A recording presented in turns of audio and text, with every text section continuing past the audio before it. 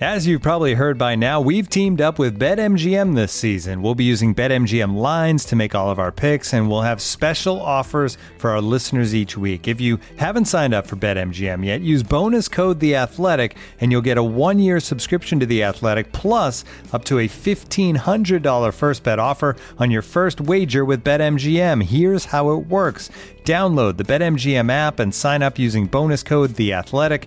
Make your first deposit of at least $10. Place your first bet on any game and claim your voucher for a 1-year subscription to The Athletic. See BetMGM.com for terms. U.S. promotional offers not available in D.C., Mississippi, New York, Nevada, Ontario, or Puerto Rico. Gambling problem? Call 1-800-GAMBLER. Available in the U.S. Call 877-8-HOPE-NY or text HOPE-NY 467-369 in New York. Call 1-800-NEXT-STEP in Arizona. 1-800-327-5050 in Massachusetts. 1-800-BETS-OFF in Iowa. 1-800-270-7117 for confidential help in Michigan. 1-800-981-0023 in Puerto Rico. First bet offer for new customers only in partnership with Kansas Crossing Casino and Hotel. Don't forget, if you haven't signed up for BetMGM yet, use bonus code The Athletic, and you'll get a 1-year subscription to The Athletic, plus up to a $1,500 first bet offer on your first wager.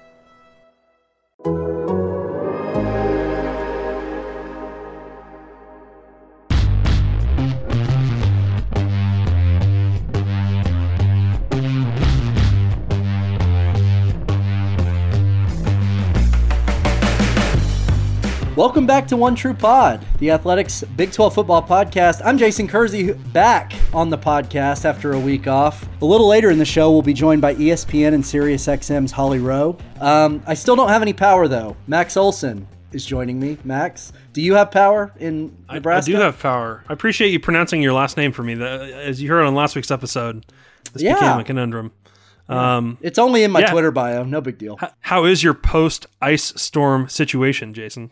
Well, it's gotten warm here. Weather's pretty nice. Unfortunately, my power is still out. My internet is still out.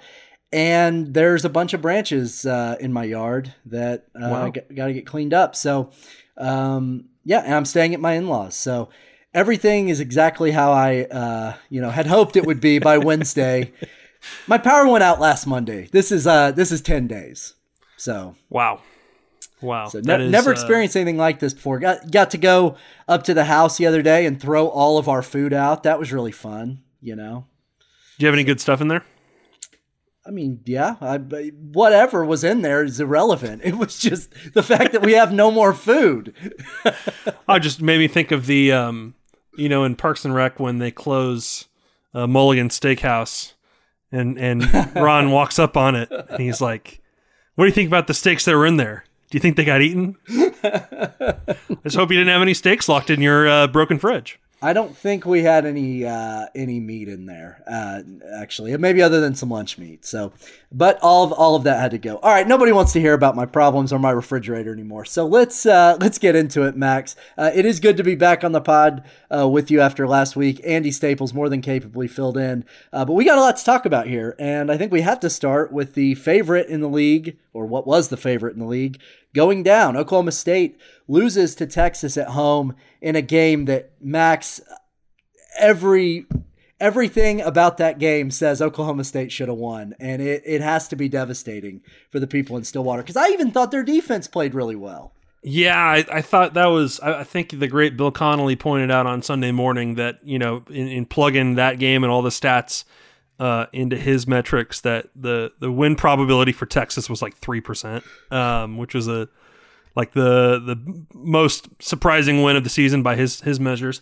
I look at maybe the other way, where it's like, okay, the thing that was crazy to me as I watched it is, when's the last time a team has a 4-0 turnover margin and gets a return touchdown and still loses the game, right? Like, that should be impossible if you go +4 on turnovers and take a kickback.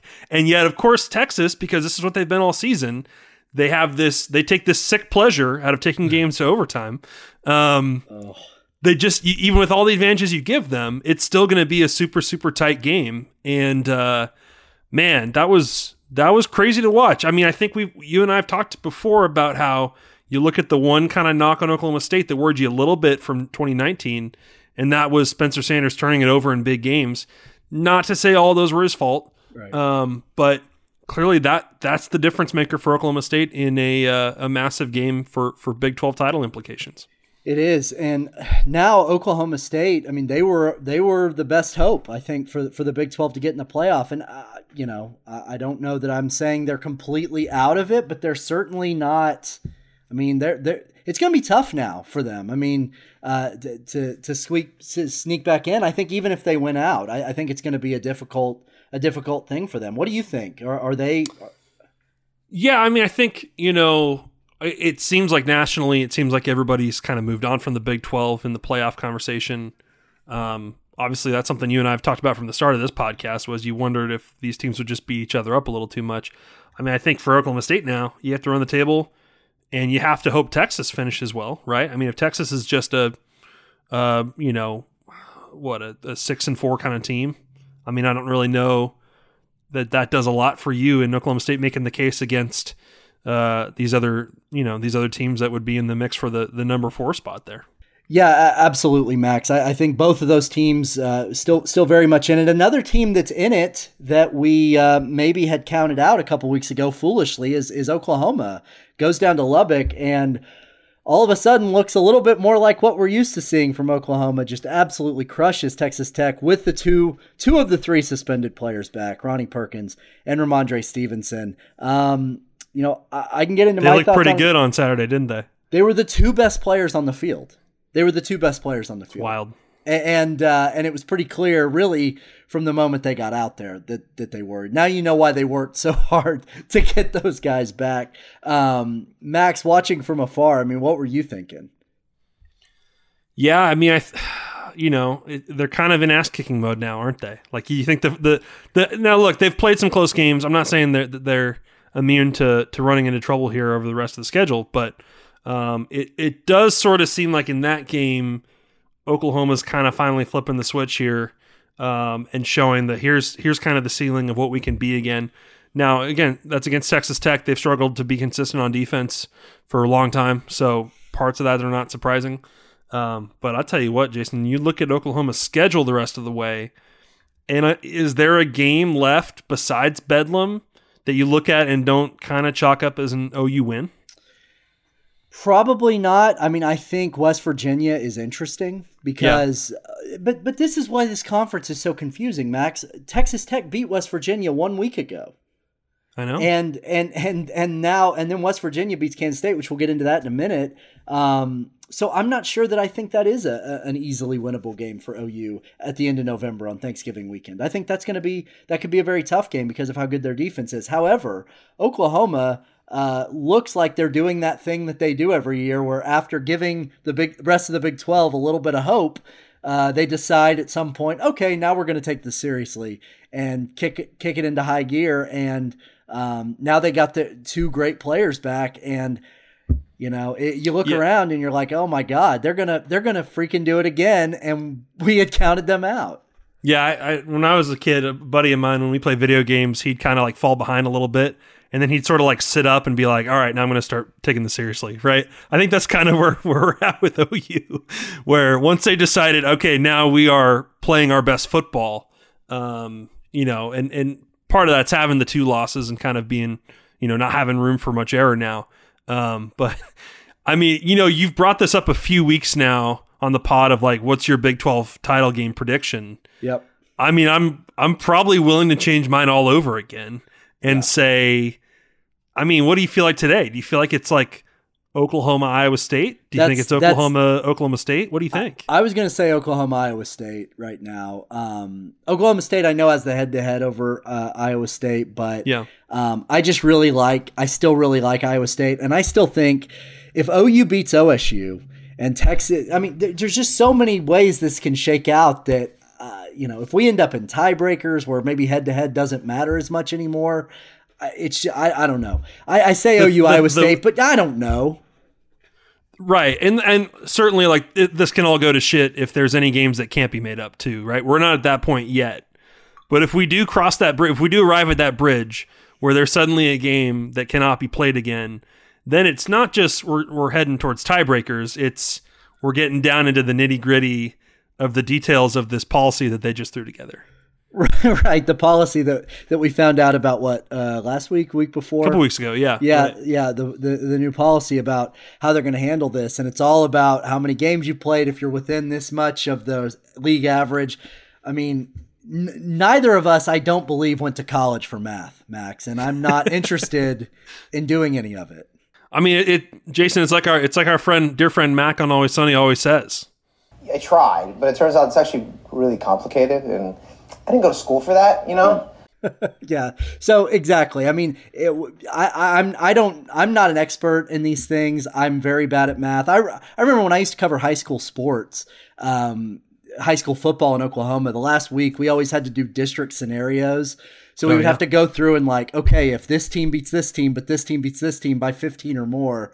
And it would take me hours. I used to like go get a big thing of coffee at IHOP and sit there for hours. I love doing that stuff. I love putting that old grid together. I think we're a couple weeks away from making one of those for the Big 12, but well, that's all you, Max. I think it's coming. I think we are going to get, and you do mention it is a good point. Like the like Oklahoma State over Iowa State will matter. I think probably in that conversation, and there's going to be, Iowa State over Oklahoma could matter in that conversation too. So, I don't know, like maybe the national spotlight on the Big 12 is kind of going to fade away here a little bit as the Big 10 gets going, as the Pac-12 gets rolling this week. But certainly I enjoy the speculation over whether Cincinnati or BYU can be a playoff team. I think that'd be phenomenal to see. But even if sort of everybody else moves on from the Big 12, the race itself, I think, is still going to be pretty awesome to follow here. And, there was another game this weekend that sort of set the tone a little bit, and that's, West Virginia hosting number 16 K-State. West Virginia was the Vegas favorite, as we called out on the podcast last week. That was a little fishy. Seemed like Vegas kind of knew something, and we knew the metrics didn't totally love K-State, but West Virginia blowing out K-State was something I didn't see coming. I know you didn't. No, I couldn't believe the line on that, and I couldn't believe it never really moved. I was really surprised by that, and but West Virginia. They're so confusing because they've looked good and then they go lose in Lubbock to a team that I know isn't very good because I just watched them play. Texas Tech is not an elite team in the Big 12, and they go down there and lose, and then they turn around and beat Kansas State. Now maybe Kansas State was a mirage. Maybe they were never as good as maybe their record indicated or as we thought they might be. But that's still not a bad team. I do wonder. Will Howard versus Skylar Thompson, that sort of probably makes somewhat of a difference. But still, that was a pretty thorough beating they took. It is, and it's a definitely a continued reminder of where the Big 12 is heading in some ways, because that was, excellent defense, and that was running the ball. That's what West Virginia did. That's what K-State likes to do. But just thought the defensive performance from West Virginia was really impressive. They're getting really good play from, that D-line, from Tony Fields, from a lot of different players on that defense. And it's impressive to watch. I think it makes them a factor in this race as the team that can upset some folks. And that's probably starts this week with Texas. But I think K-State will stay in it. I don't think we're done talking about K-State this season. They've got a really tough schedule ahead, but we've certainly seen from the way they played, against, Oklahoma and against TCU that, they can be a team, I think, that can still pull off a November upset that could shake up this race. I mean, could they do it this weekend, Max? I don't think so. They play Oklahoma State. I have a hard time seeing Kansas State beat Oklahoma State, but I also don't know that I'd be shocked by it. It sort of feels like one of those games maybe to me where OSU is so pissed off about how they just blew that game that they just blow the doors off of K-State. That's almost kind of what I see. Yeah. It's and we shouldn't dismiss K-State, because obviously Oklahoma State, K-State still for the top of the Big 12 standings is still a pretty important game this week. I think you're probably right. I mean, we'll get to picks later, but I think you're probably right about that. I think Oklahoma State, that Texas game, that hard-fought game, as many mistakes as they made, like, I don't know how much that actually shakes their confidence that they can still, go win this league with the way everything is unfolded. I'm not really down on the Pokes at all. I think that was a pretty sloppy game on both sides of it. I still think Oklahoma State's good, but I think they did look beatable at times against Iowa State, and then Texas finished the job. I still think Oklahoma State's defense is really good. They played well against Sam Ehlinger. They really did. I mean, I thought they contained him really until the end of the game. They played pretty well against him. So and we got a shout out. We missed it earlier. I mean, the performance by Joseph Osai against Oklahoma State. Sure. It's statistically it's the best defensive performance we've seen in the Big 12. Of course. In terms of tackles, TFL sacks since Sue went beast mode on Nebraska in the Big 12 against Texas in the Big 12 title game. Does the Big Ten not call that a Big Ten classic? They seem to. Maybe they aired that on the Big Ten in the offseason on Nebraska Day. Totally unrelated, but that stuff annoys me so bad when they call the 95 Nebraska as a classic Big Ten team. And Dominican Sue's a Big Ten legend. Yeah, of course. Get out of here. No, we haven't seen that since Sue ruined Colt McCoy's Heisman chances at Jerry World back in 11 years ago. Holy moly, we're getting old, Jason. So that performance, I mean, he made himself a ton of money on Saturday in Stillwater. I think you've seen Dane Brugler and other people kind of shout out like this is a guy who probably, with the way he's played this season, has moved up into first round consideration for sure. Yeah, no, absolutely. Certainly worth mentioning that. But Max, do we want to talk a little bit about these other? Let's get through some of these other games. TCU Baylor this weekend. TCU kind of finally got that bounce back that they needed. What did you make of that game? Yeah, that was didn't expect TCU to run off a 30-0 lead in that game. I think that's probably one of those like you talked about where maybe that frustration finally spills over and a team really shows up and gets rolling in the first half. And so I think you saw that with TCU. The way they played defense, the way they ran the ball. Good to finally see Zach Evans kind of in the mix there, making plays for them. I thought the second half comeback from Baylor was pretty good and encouraging kind of for where they're going. But, I think we have a little more clarity now on where Baylor's at, and this is just kind of an uphill season for them. I don't want to totally say it's a year zero for Aranda, but I think it's kind of going in that direction. How many games left on the schedule there do you think Baylor can win? It's going to be tough. Yeah. Not to say they're not talented, and I think they'll keep improving, but just with all the disruptions they've had this year, I just don't know that they're going to be able to, I think you and I kind of saw them as, hey, maybe they could be like the fifth best team in the Big 12. I just don't think they're going to get there this year. No, but I think that's okay. And I hope, and I think Baylor fans should be patient here. This is still a program, I think, in pretty good shape. Matt Rule left it in good shape. Dave Aranda's a good coach. They've got good players. They're recruiting well. I don't think that there's any reason to panic if you're a Baylor fan. I still think that that's a program that seems to be doing okay, regardless of how this year goes. And then you add in all the COVID stuff they've dealt with. It's not really surprising that they're having a little bit of a rough go of it. No, I think you're right about that. And then the other game, Iowa State took care of business against Kansas and covered. Breece Hall for Heisman.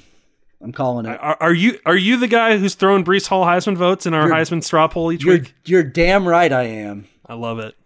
I love it. I think he's great. And I mean, is there a more valuable player for a team in the Big 12? I mean, I'm just off the top of your head. In terms of if you take him off the team, it's a different team. Yeah, I mean, it's probably fair. Yeah. No, I think I was looking at the stats. I think he's about to be the first player in college football to hit 1,000 yards rushing. I think he's going to do that this week. And so it's just been a dominant ever since he kind of finally came into it. About a month into his freshman season. I mean, you just go look at the numbers he's put up since. I mean, there's not really a comparable guy in terms of the best. Obviously, CD was really good last year, but in terms of the best playmakers in the Big 12, he's been dominant since he became a starter. So the real question then is, why isn't he on your Heisman straw poll? Well, I've been continuing to throw votes to, Mormon Manziel, Zach Wilson over at BYU. But he's getting plenty of those on his own now. It's time for me to start assigning some to Breece. I think you're right about that. Yeah. Oh, good. A little voter persuasion here.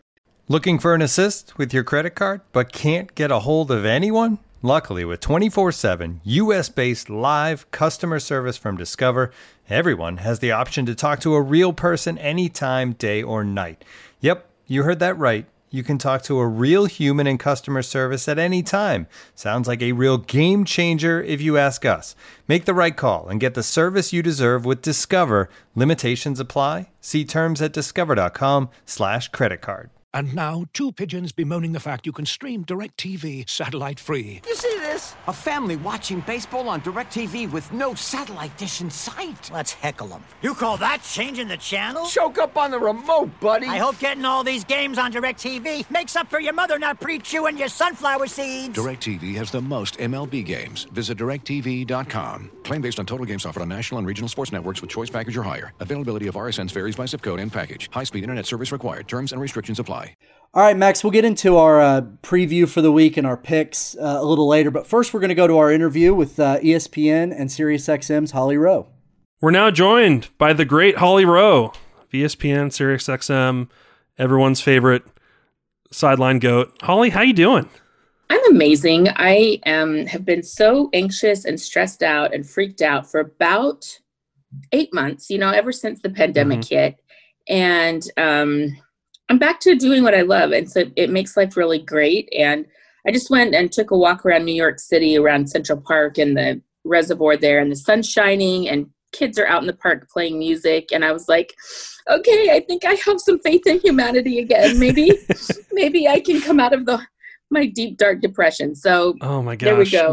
We all need a lot of that right now. It's easy for Jason and I to complain about, oh man, what an unusual season it's been to cover. You went right from the freaking WNBA bubble to college football. I mean, how, and I saw the stats you posted, okay? 85 days in the bubble, 55 games. I mean, how was that to kick off your fall? It was so I got to the bubble on July 15th and I came out like October 8th or something like that. Oh my gosh. Like, I keep thinking it's August. I keep thinking like we're just starting football season and I look up and I'm like, oh my God, it's Thanksgiving in 2 weeks. So my whole time continuum is warped and I have PTSD. Like, I just saw a friend yesterday that I got to be friends with in the bubble. And I was like, are you having a hard time functioning outside of the bubble? Because it was safe. Like every single day you knew what the schedule was. You knew you had games, you knew you had testing, you knew you had meals. And now I'm out in the real world and it's not as safe and it's not as organized. And I think I have PTSD. I really do. Like, it's hard to go from that extreme to now functioning in this very chaotic sports season. Well, and you'd see all the NBA players like go right to a beach vacation as soon as they got out, right? Did you have any time off? I literally went straight. I drove home from the bubble. And I was on a conference call, I think that next morning with Jimbo Fisher, and I did Florida at Texas A&M that Saturday. So I think 3 days later, I was on a college football sideline, which in retrospect probably was maybe not the smartest, but I felt anxious to be missing games in college football. And I also felt anxious because I didn't know how long the college football season would go. And sure. I was like, if we have an opportunity to do games, I have to be there. Like, I have to take advantage of the games we are going to have. So I jumped right in, and it was actually a crazy experience because I get to Texas A&M, and they had, I don't know what they really said they had, but it wasn't real. They had 30,000 or more people in that stadium, and a lot of people weren't in masks. And, I've just come from this very safe, wonderful environment, and I was losing my mind. So I did have a long conversation with Dan Mullen, like 30 minutes down on the football field. We're standing shoulder to shoulder, but we both did have our masks on. And then 4 days later, he tested positive for COVID. And it was just a really good lesson to me. Like, you need to be careful out here because you were in this very safe WNBA bubble where they had 0 positive cases. It's the Wild West out here. So I just can't stress enough how, like, that firsthand experience. I talked to Dan Mullen for 30 minutes, close contact, but I didn't get exposed because I had my mask on. So everybody just wear your masks. That's all I can ask you to do. Yeah, well, so Holly, I mean, just generally speaking, I mean, how crazy do you think this season has been? Are you surprised that we haven't had more games canceled, given that we're not in a bubble environment? Yeah, I think for the most part, schools have been doing a nice job. It's very random, though, and I think that's what we've been learning about COVID is you just can't predict anything. So you look at the experience of Wisconsin or Florida, where they've now had 2 games canceled, and there's been a lot of disruptions. I think, 20 plus kids on those 2 teams potentially having COVID, to then Clemson. I covered the whole Trevor Lawrence story last week because I was at Clemson, and they only had 1 person. Now, I know they had to test again Sunday, and I don't know if they've had any further positives, but like, how lucky is Clemson, the number 1 team in the country, that he practiced Wednesday. He had already tested that morning, and they found out later that night that he did have COVID, and they're lucky it didn't spread. So yes, I'm surprised more games haven't been canceled. And I'm also surprised like how teams have been able to navigate very well. That's a great kudos to Clemson, that however they're doing practices, whether you're not in close contact for extended periods, that seemed to work very well. And I love seeing everybody's different. Every school is different. Every place I go has kind of different protocols. And I love seeing the autonomy that people have to come up with their own creative solutions. And some are working better than others. Yeah. What have you settled on for yourself when you're going to hotels, when you're going on the road, to try and feel like, okay, look, it's not going to be 100%, but I'm doing this the safest I can? Yeah, honestly, I mean, people are going to be so sick of me. They're going to be like, that Holly Rowe is harping on us constantly. But He's always spraying Lysol in our face. Yeah, if you just wear a mask, I mean, it's like 90% mitigation factor. It's super effective. So on airplanes, I'm wearing a mask, and I am wearing like the dorky face shield, but I'm paranoid on the planes. And then just in person, I don't go anywhere without a mask, like literally nowhere without a mask. And I just think it makes us all safer. It makes, I know I'm not exposing anyone if I did have it. And that's a really good feeling, that I am being kind and loving to other people and not exposing them to anything I might have. But it's a bummer because, you want to go hang out with people. And like, I was at Clemson last week, and normally I would go in there. I have a lot of like friends that work in Clemson that I would go in and visit in their offices and say hello. And, I look forward to going to these campuses, and I'm not allowed in the building, and, no one is. So it's hard because it takes a lot of the joy of why we love our jobs out of it. But then when we get to the games on Saturday, I'm like, oh, this is awesome. Yeah. This is freaking awesome. I mean, I can totally relate because I've been traveling to OU games, and usually, I mean, I have my favorite places I like to go eat in Lubbock, in Kansas, and wherever, in Iowa. And it's been hard to not be able to go do that stuff as much. Because you're right, traveling is one of my favorite parts of the job too. But 100%. So yeah, I can completely relate. It's the experience, right? I was just going to say, it's the experience of college football. And I think fans would agree. It's not just the game. It's going and tailgating. It's going in your RV. It's going with your friends and family. And I just think it's so woven into our culture and who we are as humans. It does take some of the joy out of it. But like, hey, I'm getting what I can. If we can at least enjoy the games and, get through this time, that's important.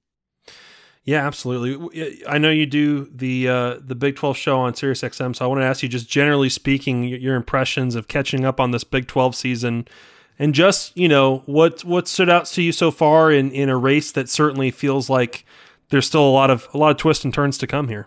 Yeah, I think a cool stat that I saw today is that there's 60% of the Big 12 teams are within one game of each other atop the standings.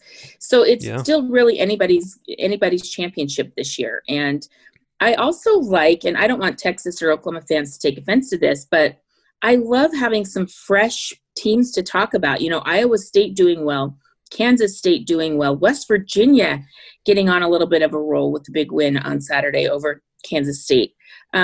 I think it's fun to have new programs and new teams be good. And that's no knock against Oklahoma or Texas, but they've been great for a long time, and we know they're going to be great. And it's just fun to have some other teams like really in the championship conversation. Yeah, we do. However, after this last weekend, after what Oklahoma did to Texas Tech, Max and I were talking about it earlier. I mean, is there any sense that's, okay, here we go again? They're getting hot, it seems like. Yeah, I do think Oklahoma is going to get hot, and for a couple of reasons. One, they got 3 good players back. I know that Trajan Bridges didn't play Saturday, but Ronnie Perkins made an impact in that game. And my gosh, Ramondre Stevenson, he's missed 6 games. He's been out since, last November or December. And he comes in and is the Big 12 Player of the Week and has 87 yards rushing, is really efficient, over 6 yards per carry. that's really hard for that young man. So I just want to give him a great shout out.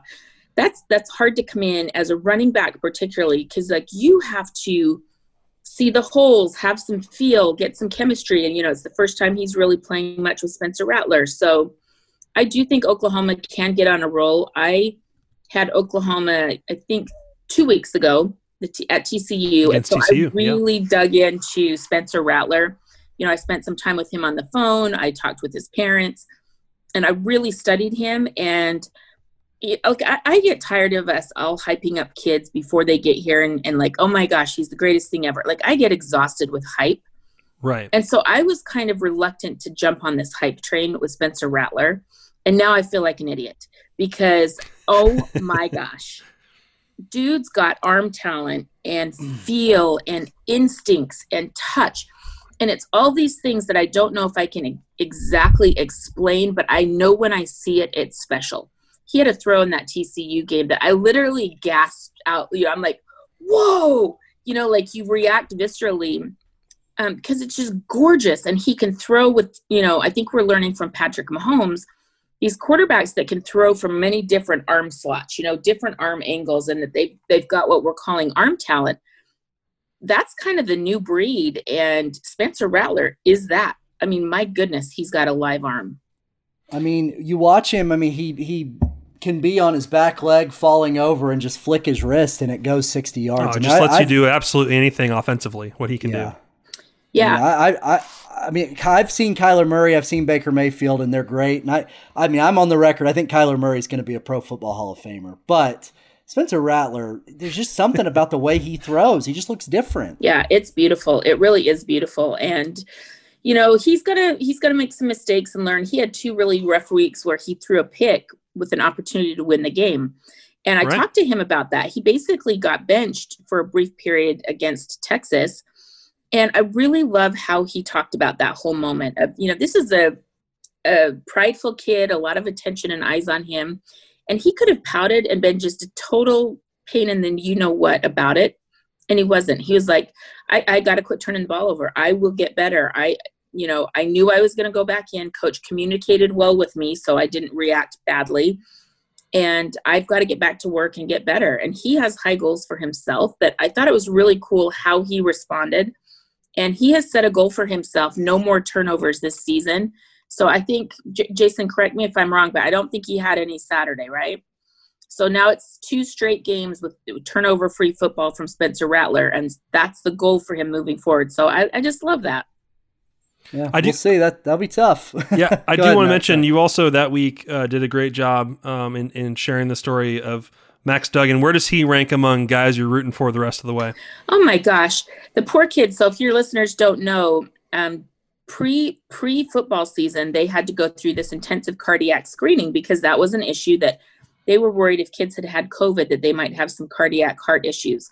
So during that screening process, they find out that he has an abnormal heart arrhythmia type of situation. And it's not necessarily an arrhythmia. It's Wolff-Parkinson's-White syndrome, which I did a lot of research on it. And it's basically an extra electrical signal to your heart that causes it to beat inappropriately and at the wrong times.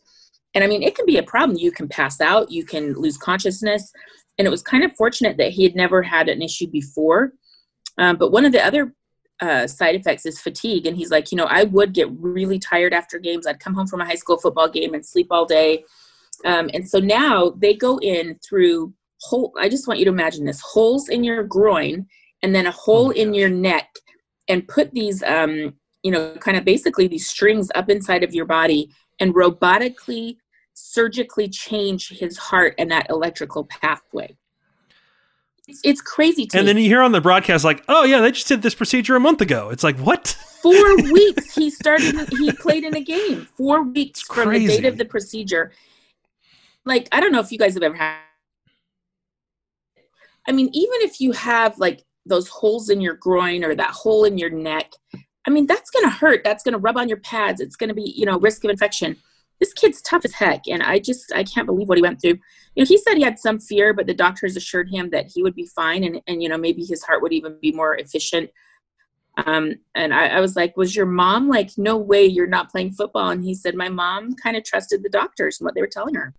It's wild. I feel like sorry, Max. I feel like such a wimp when I hear that stuff. Like, God, a headache just lays me out for a day, and here's this guy a month after that surgery playing football. There's so many just absolutely wild COVID stories, and I'm glad you shared that one. There's so many I'm sure we don't even know about that someday we'll all find out about.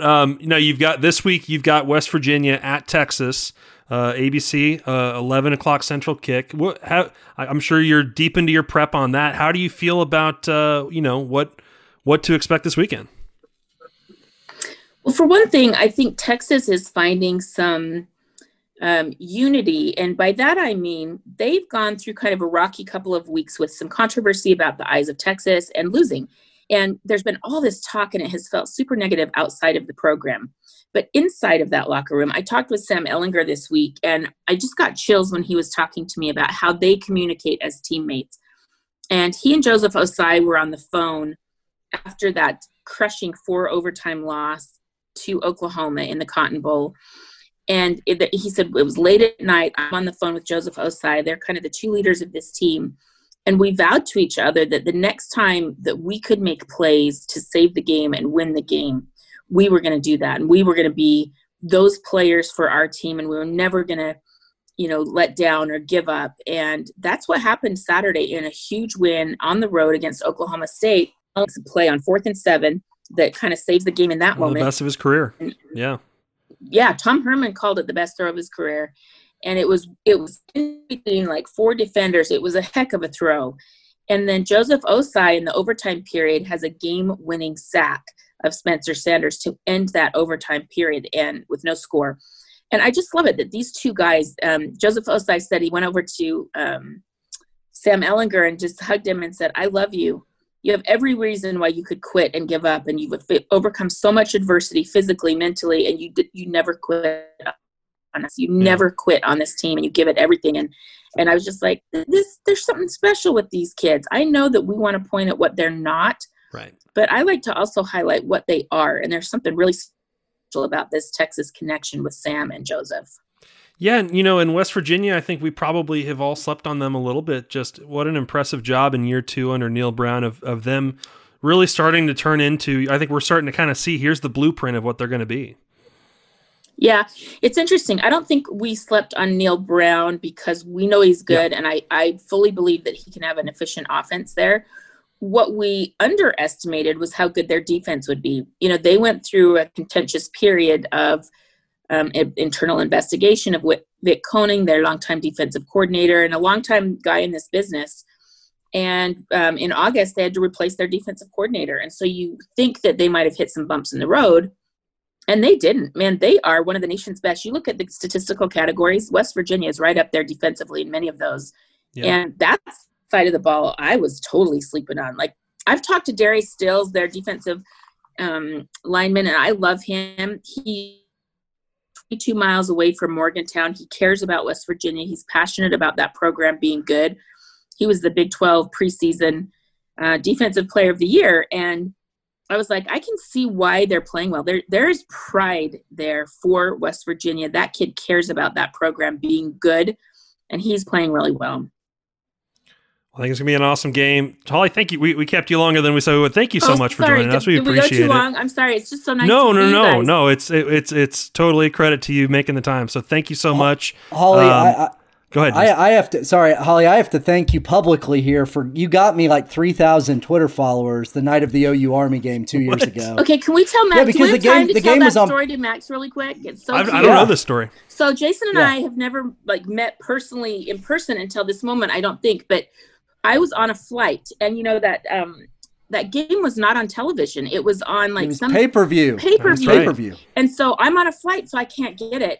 And, it's going down to the wire. It looks like Oklahoma's going to lose and their national championship hopes are out the window. And Jason is live tweeting from the press box. And so I'm direct messaging him and I start sending out there hey, everybody follow Jason Kersey because he's our eyes and ears on the ground. If you're like me and you're trapped and can't see this game. And so Jason, you panicked a little bit though, didn't you? You were like, I don't know if I've done the play-by-play. Well, it's too much pressure. It was I had to go back to the way I used to have to live tweet Oklahoma high school football games Like, because those aren't on TV, so you have to put the score, hashtag score. OK Preps, all that stuff. Yeah. And so it's like I had to sort of dust those skills off a little bit that night because I realized I just started noticing, hey, I'm getting a lot of new followers. What's going on? And I traced it back to, Holly Rose retweeting me a bunch.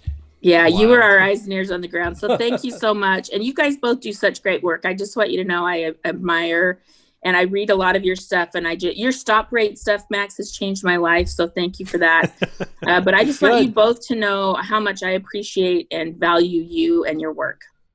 Oh, thank you so much, Holly. It's Thank you. always a pleasure seeing you, talking to you. Hopefully seeing you at a game here soon. Let's do it. I hope so.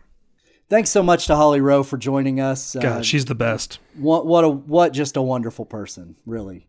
Always a pleasure to We could stand to be more like Holly. There's no doubt. Yeah, because I'm pretty sure if I'd spent 3 months in a bubble and then was told immediately to go cover college football, I'd say no.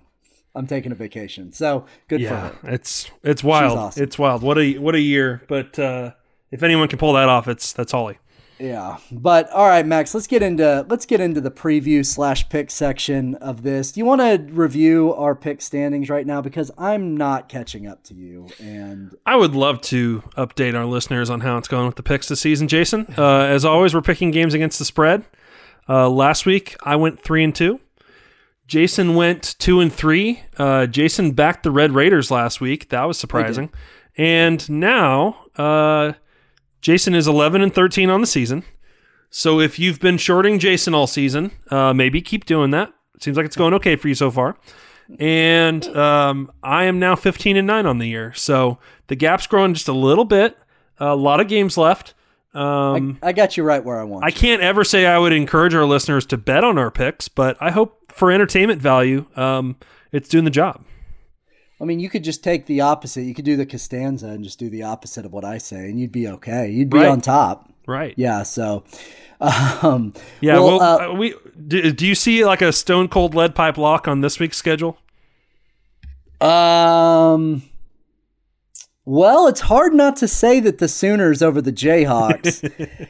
I mean, 38 points is a lot, but yeah, Vegas is catching up that they need to put that line 30 plus now for Kansas. Yeah, but do you want to start there? Do you want to start with Kansas at Oklahoma?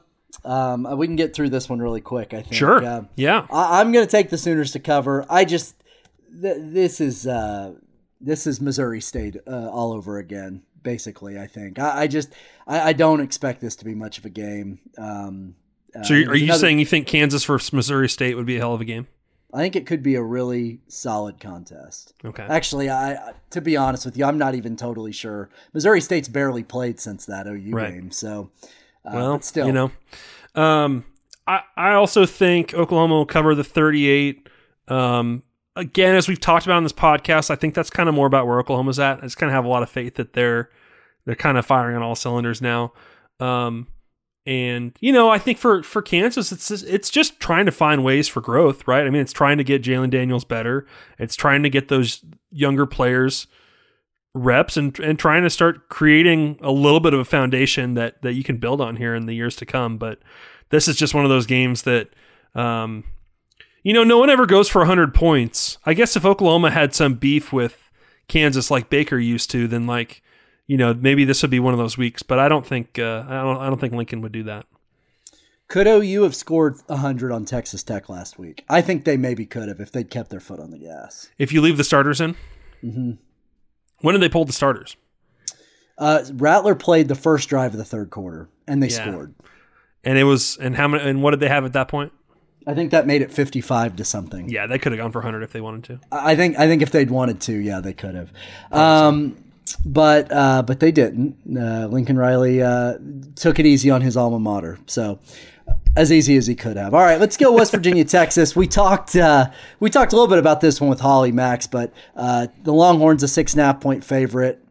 How do you feel about that? I think if I were a West Virginia fan, I'd be feeling pretty good this week. Honestly, I think that you watch Texas. And the trend this season, and certainly in previous seasons, is that Texas is probably going to play down to your level. And I don't mean that as a diss. That's just kind of what they do. And so as long as West Virginia doesn't turn it over a bunch and just sort of screw up on its own, I think it's going to be a close game. I mean, Oklahoma State turned it over 4 times, and it was still a close game. So I'm kind of inclined to take the West Virginia plus 6.5 because I just think the defense they're playing right now, I think gives them a chance to make this a 4-quarter game. What do you think? Yeah, I agree because of West Virginia's defense. Now, and I don't know how I feel straight up. I just think that maybe for the line, I think that from what we've seen from Texas, giving them 7 points or more is maybe we're not quite there yet. Well, I mean, Texas is going to need to do, probably something somewhat similar to what they did last week. They're going to need to get some turnovers and because I think West Virginia's defense is really solid. I mean, Oklahoma State and West Virginia both have really good defenses, and so it depends on how they play Ellinger. Obviously, the game's in Austin. Maybe that makes a little bit of a difference, but I gotta be honest, Max. I'm kind of having trouble with this one, and I've been thinking about it for a little while, even before we started recording. I do think I'm gonna take Texas, despite what I just said. Okay. I think I'm gonna take Texas to cover. Maybe the Oklahoma State game can be a game for them that they can that can galvanize. That's a breakthrough game for them, kind of finally to show. And also, full disclosure, I need to pick differently than you because I got to catch up. Yeah, it's important. I think Texas will survive, but I'm going to take the West Virginia plus 6.5. And I don't know. I think that's where I don't feel that great about it, but that's where I'm at. That's okay. All right. Well, let's move on. Texas Tech at TCU. I've seen both of these teams recently. TCU is a 9.5-point favorite, which, Texas. It's worth mentioning. Texas Tech and TCU have definitely played some weird games over the last few years too. They have. That's true. That's true. They have. And after TCU maybe finding something offensively, Texas Tech coming off such a bad one. I don't know. I'm making you go first. Go. You got to take this one first, Max. I mean, I guess I'll take TCU minus 9.5. I mean, I just don't. I guess with both of these teams, they're kind of the ones that from week to week, you don't totally know what you're getting. If this was a week where TCU just kind of flopped and Texas Tech played the way they did against West Virginia, you wouldn't be that surprised.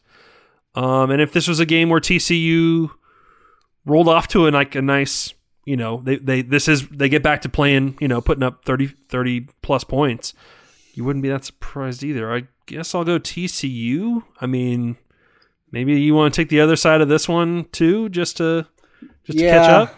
I think I might do that because I think Texas Tech is not a lot of conviction here on either sides. Yeah, well, I mean, Texas Tech is like that too. I mean, they should have beat Texas.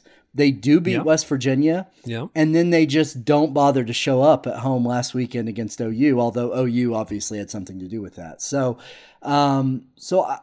And I also think that's a little bit of a big line for a game that has been so close. You're right. The last few years. So I'll take Texas Tech to cover. Now I don't know about who's going to win the game, but I think I'll take Texas Tech to cover. Yeah, you're probably on the right side of that. Let's move on to the next one, which a week ago would look like a really, really big deal. Oklahoma State. It still is. K-State still only has Oklahoma one loss. State at K-State. The Cowboys are a 12.5-point favorite and coming off their loss to Texas. What do you think? Well, I think I want to take Oklahoma State to cover because, again, Oklahoma State should have won that game last weekend, and they probably should have won it reasonably comfortably if they don't turn the ball over. And Kansas State, it was a nice run that they had, but it just feels like they've sort of hit their ceiling. And with Oklahoma State coming off a game that they should have won, they should still be undefeated. They should still be right in that mix. And the fact that now they're not, I could see this being sort of them being pissed off sort of game. Yeah, it was a little discouraging too how West Virginia was able to, take our golden son Deuce Vaughn out of the game too last weekend, and just make that K-State offense a lot less dangerous. I'm Do you feel responsible for that at all? By the way, for your you're saying maybe a jinx occurred. I'm just wondering if maybe you. I hope not. I hope the Vaughn family can forgive me if that ends up being the case this season. You're off their Christmas card list. Well, damn. No, I think he'll get back to being successful and really productive. But, certainly I think as much as Texas was able to make plays, I thought overall it was still a pretty, like the Oklahoma State defense is still best in the country in third downs. Like they still can totally control Texas on third downs. And I think that's going to make a difference here in a game that would maybe otherwise be close. So I'm going to take Oklahoma State 12.5, but it does feel a little high. Yeah, I can see that. I can see that. All right, Max, last game of the week, Baylor at Iowa State. Iowa State is a 14-point favorite. You want to go first? Yeah, I'm leaning Clones here. I think they can cover the 14. Again, a little bit of a big number. The second half comeback from Baylor last week I thought was encouraging, and maybe that means that they can, keep this game close enough, or rally back if they fall behind. Do you see this as is this maybe the letdown game for Iowa State a little bit, where they kind of get into some danger? Do you think that's a possibility? I think it could be. I mean, that's the game. Even though I know it's at home, but right. But I mean, still, it's one of those things that you sort of wonder about with a team like Iowa State. They did lose to Oklahoma State, but that was also a game that, them losing that game isn't a big deal because they were supposed to lose that game. So, but I think I could see it being a little bit of a letdown game. I think Iowa State's going to win, but I may take Baylor on the points. 14 is a big line, and I don't think Baylor's a bad team. But yeah. I still think Iowa State is one of the best teams in the league, and I think they will end up right there in that mix for the conference title game. But I could see Baylor keeping it closer than 2 touchdowns. It was a super close game last year, obviously different coaching staff and all that. But a super close game early in the season there. That was a defining one for Baylor getting on a roll. I think Dave Aranda and his staff are going to have some interesting answers for what Iowa State likes to do with their power football, with their tight ends. So I think the chess match of it's pretty fun. I just think Iowa State's probably in a good enough place here to pull away and win by more than 14. But it's Big 12, man. I mean, based on how the picks have gone so far this season, we're probably wrong about like 2 or 3 of these, right? Well, I certainly am. But even straight up, I mean, there's just been enough of those this year that, like, if you look at that slate of games there, what's the one game that you would be least surprised if it flips the way we didn't think? Do you think it's West Virginia? Do you think it's K-State? I think it's K-State. I think that would be the one that, I'm picking OSU to cover the big spread, but I don't think I'd be shocked if K-State won or kept it one straight up. Yeah. Yeah, it's going to be fun here. I think it's time for Iowa State to really put a run together here. I think as we look at the way this race is shaping up, certainly you look at Oklahoma, you feel like they're about to really go on a roll. And I think if that's the case, it eliminates some of the room for error and the room to, we take one more loss, but we're still in the race. I think that kind of puts you in a tough spot here if you lose one more if you're Iowa State. Yeah, absolutely. They really need this one. But you know what? I on the one hand, I don't pick him to cover. On the other hand, I make Breece Hall a Heisman candidate. So I'm just full of contradictions. That's right. That's right. So that's 2020, man. We contain multitudes, Jason. That's right. That's right, Max. Well, hey, another great episode. Thank you for, treading water without me last week. I know it was hard, to get through the pod without me last week, but I'm glad I could be back. It was a stressful time for you. It looked like you lost a lot of hair over it. I'm glad you're back this week. Yeah, very, very good. Very good. No, last week's show was great, even if you guys don't know how to pronounce my name. Work in progress. But thank you all so much for listening to One True Pod. We hope you're enjoying the show. Please subscribe to our show, One True Pod, on Apple or Spotify. Leave us a review and a good rating. And find our stories on The Athletic. If you're not a subscriber to The Athletic, you can sign up now for just $1 a month by going to theathletic.com/OneTruePod. That's ONE True Pod. You don't just get the best college football coverage, you get all of our sports coverage. So be sure to take advantage, and we'll see you next week.